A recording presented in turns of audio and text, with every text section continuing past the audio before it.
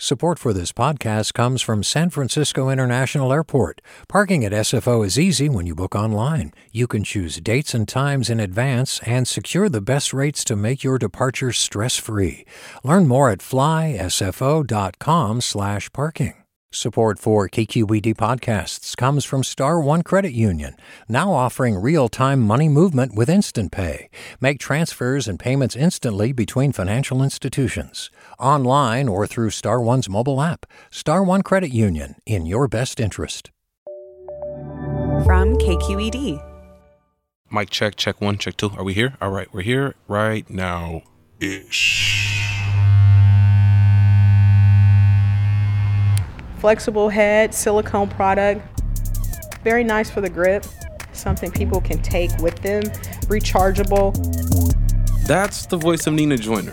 Nenna is the creator and owner of Fillmore Adult Gallery in downtown Oakland. Me? I'm Pendarvis Harshaw, the host of Right Nowish. You know, that show that's all about arts and culture in the Bay Area, but it's never just about arts and culture in the Bay Area. Anyway, back to Nenna. Nenna's also a filmmaker, a political mover and shaker, and most recently, a sex toy creator. Yeah. Support for this podcast comes from ODC Dance. The world-class company returns for Dance Downtown, March 27th through the 31st, with 2 electrifying programs and 5 works, springing from cartoon, the news, and human connection. odc.dance/downtown. Support for KQED podcasts comes from Star One Credit Union, now offering real-time money movement with Instant Pay.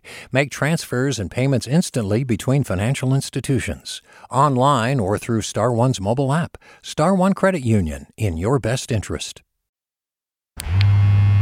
We wanted to make sure that the grip was enough for people who have hand issues or elderly people.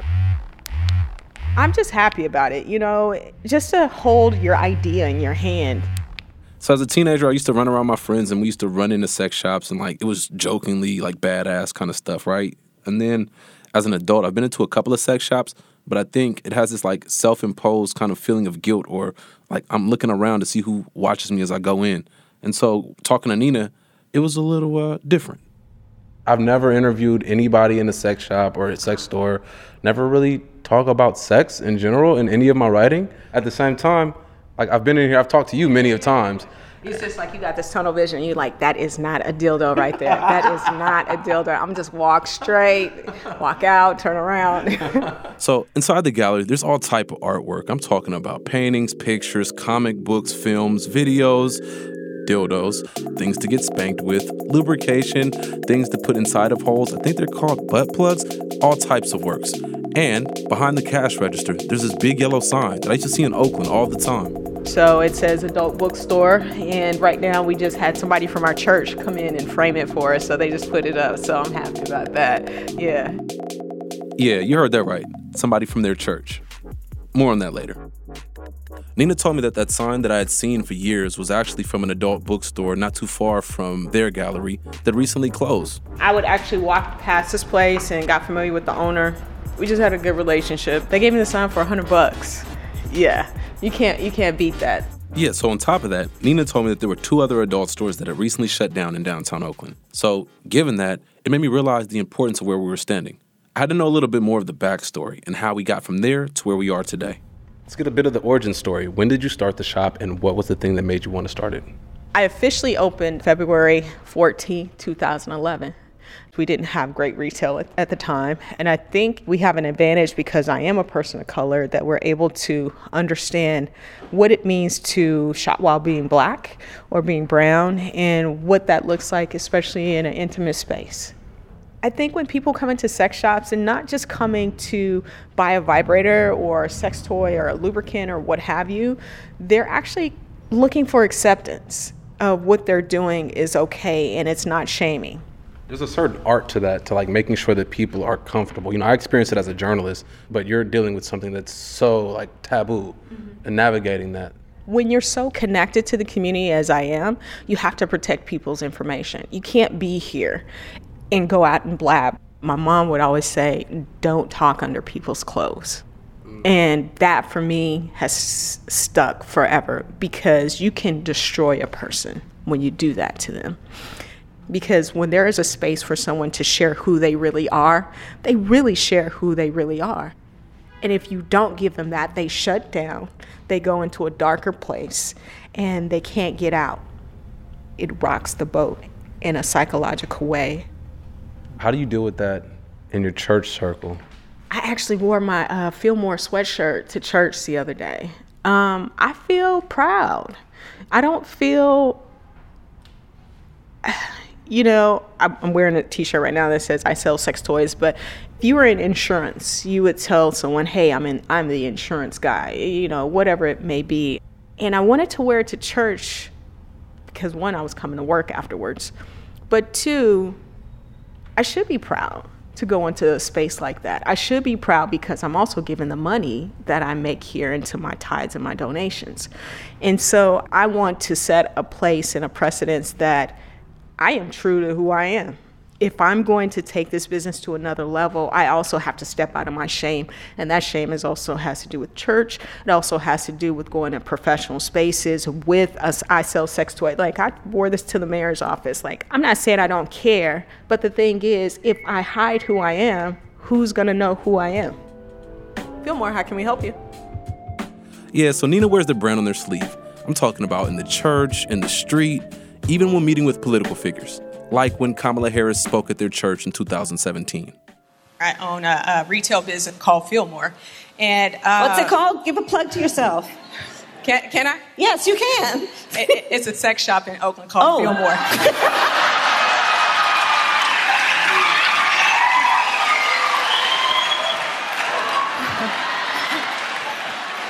I got you. Sorry, Reverend. He's my minister. Go ahead. See, I told you, Nenna is Nenna wherever they go, in the face of the reverend, politicians, you name it.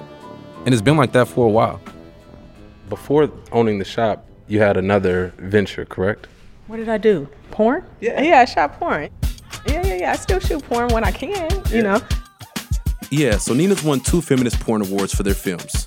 Tight Places, A Drop of Color, and the second one was called Hella Brown, The Real Sex in the City. They've been screened at adult festivals all around the world. The porn has been places that I have never been. Paris is being sent to Amsterdam and Germany.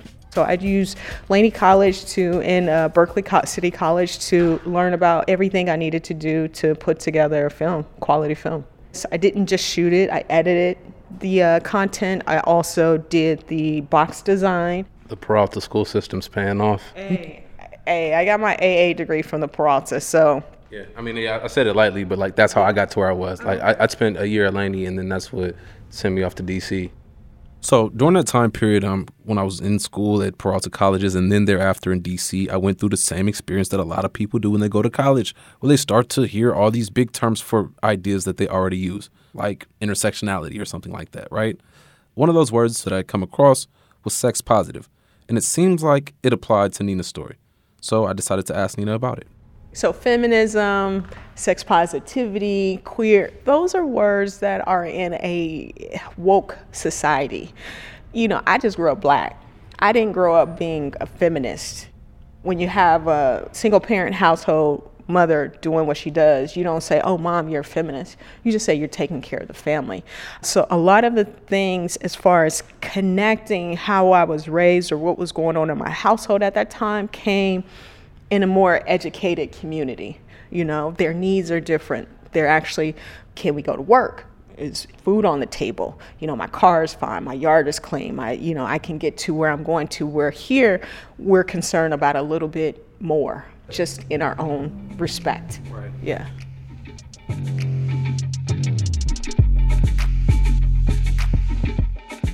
So the major takeaways that I have from talking to Nenna are this. First, Nenna's an individual. Despite where they go, they bring themselves fully to the table. Beyond that, Nenna creates space for other people to be an individual, which is hella tight. You need that in society right now. Lastly, Nenna makes it cool to talk about sex, which I needed to hear. I don't know about you, but we should be able to talk about sex because that's what humans do. Yeah. So thank you to Nenna Joiner for letting us into your space and taking some time to explain life. Shout out to the producer behind this whole shebang, Ashley Ann Krigbaum. Our editor is Jessica Platchik, holding it down. Thank you very much. Special shout out to the team over at KQED for having our back. That's Julie Kane, David Marcus, Holly Kernan. And most importantly, shout out to you. Thank you for listening. Also, this is a new show and we could use some help getting off the ground. So feel free to share the podcast with a friend, subscribe, give us a 5-star review, and stay cool. Thank you. Y'all have a good one. I'm Pendarvis Harshaw. Peace.